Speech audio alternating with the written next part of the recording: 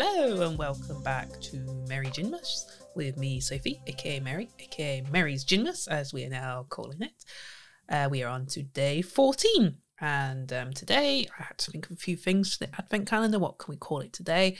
And I've decided it can be 14 bunnies binkying, because that's what they do. And I looked around for inspiration in here, and there's my wooden rabbit statue, and bunnies like to bink, and they do their little hop things, and it's really cute, and they go around. That's called the binky. So it's bunnies binkying. There you go. Have a nice fun fact if you didn't know about that, and it's quite something to do with gin. Just, something to add a little festive cheer, because bunnies are cute. Yeah, there you go. That's my random fact today. So today's gin, I did a little pun with the picture. If you've seen on Instagram, it's got because it's a spice gin, it was in my new spice rack. So I thought that was topical and that would fit. And I hope you enjoyed that, which is a nice little picture of spice gin. But yes, without further ado, I should introduce the gin. So it is Waddington's original Ludlow spice gin, which is actually a number 3 gin, because I will get to that in a minute on their website. It's 42% ABV volume. It's gluten-free. It's also vegan by the looks of it. They've got a label. Quite nice. Simple yet effective label.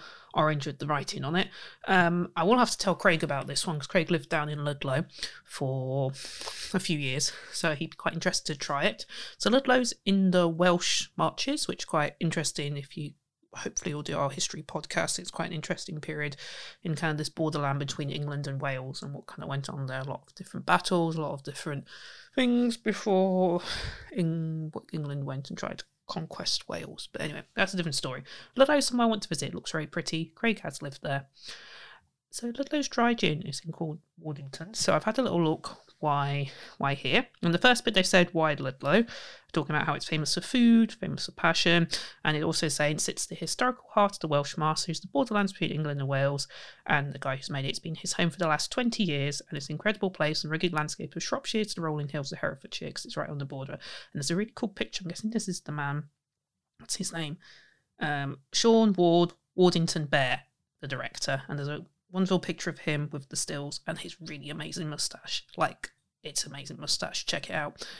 What makes Ludlow gin unique? We use a still gin has been crafted for 100 years using natural botanicals. They use another copper spot still. I think I've got names somewhere for them.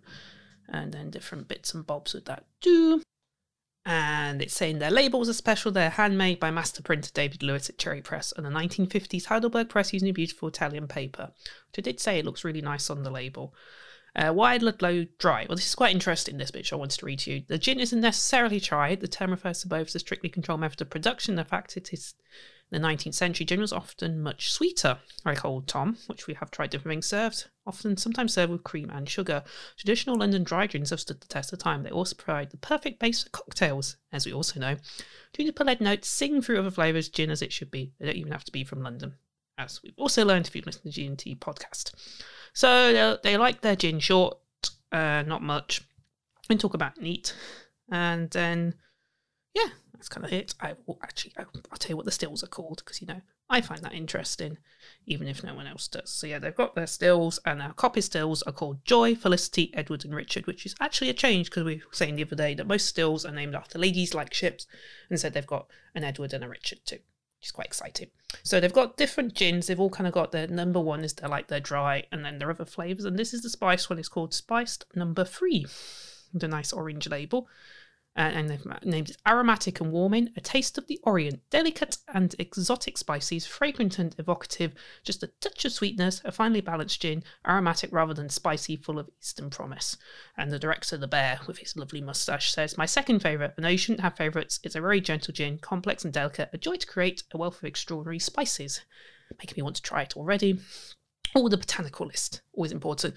So, finest juniper, coriander, angelica root, orris, lemon, and orange, enriched by delicate exotic spices. Almond. Oh, we haven't had almond in them. Caraway, nutmeg, ginger, cardamom. Cubeb. Don't know what that is. Grains of paradise, licorice, cassia bark. Don't have too much cassia bark, we've learnt. Elderberries. Ooh. Have a slice of fig or some sour anise with ginger ale, perfect for Negroni, and then they've got some nice little things, and it's won quite a few awards. There we go. Ready to try. That's quite a lot of nice little different spices coming through, so I'm quite excited. Let's give it a smell. Smell. Ooh. It's very subtle on the nose. I'm not picking out a lot. Yeah, I'm not getting actually much at all on the nose. It doesn't smell like punching you in the face of juniper. It's very... Maybe the ginger beer will bring it out. I might have to add it with ginger ale, ginger beer for that. My little collection of those. But nose-wise, even put my nose in, I'm not getting a lot of smells. And I know my sense of smell is pretty good, and I'm not getting much at all. Very interesting. That's intriguing me that the nose has just not got anything at all. You can hear me clinking my glasses I'm smelling. Right, should give it a try. Let's have a try.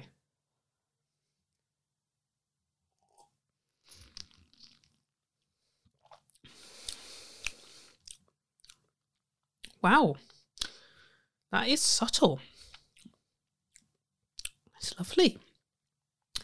Really well rounded, actually. It's very hard to pick out what flavour it is because it's like... This isn't a punchy gin at all.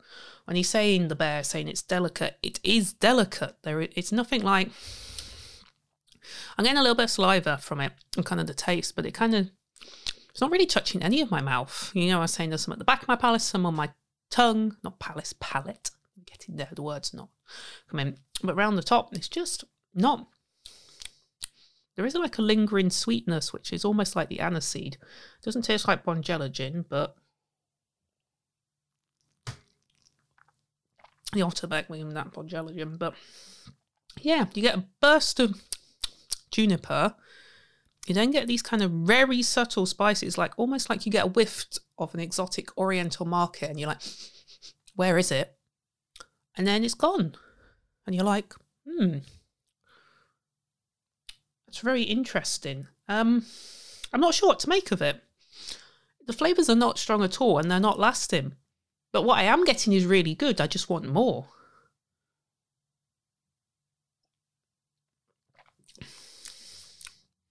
I think this is another that needs a blend. It's nice, neat, but it leaves me thinking what's happening. I'm not picking much out at all. Literally, I'm getting a burst of juniper, and then the spices are really, really subtle.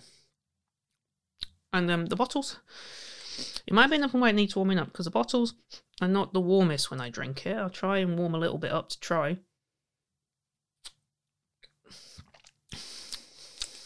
But yeah, that's subtle. It's not even punchy. Wow. Okay. This is a really hard one to vote for, or rate. Because I feel, because we've spoken out it pretty much every day that I drink them neat, but it's not lending itself to being a neat gin whatsoever. It's because the flavours aren't there. It'll probably need something just to bring them out, just to kind of coax them out their shell a bit and go, come on, join the gin party, because they're not there at all, which is very strange and a bit disappointing for me, because I do enjoy them neat, and this is not even going there. Right, well, you can be added to my list of ones to try with ginger ale, of which we have now 3. And ones to try also probably with Craig. I'm going to reserve judgment on it, because at the moment, it's disappointing because I'm not getting anything but some juniper, a bit of warmth, and I can't pick out much else. And my palate isn't bad. Yeah, interesting. Yeah, I'm going to reserve judgment because at the moment it'll be about a 3, because I know that it's got potential there, and I don't want to underestimate what I think could be a really good gin, because it's showing so much promise, which is just not coming out the bottle, which is just not showing through. So yeah, I guess we'll end on that. Weird, from our like Binky and Bunnies at the start to a very confused, like, I don't know where to go with this, because those spices aren't there. Shall we say on that confused note we'll end? Yeah, because I'm one of those weird ones today. We'll see what tomorrow brings, if we get like spice gin. I know there's a few coming up in the calendar I want to try and to talk about, because they're from producers I really love. So yeah, Ludlow, I don't know. I will, we'll come back to this. We'll see at the end when I retaste some of them with bits, how they come out and compare. And rate it from there.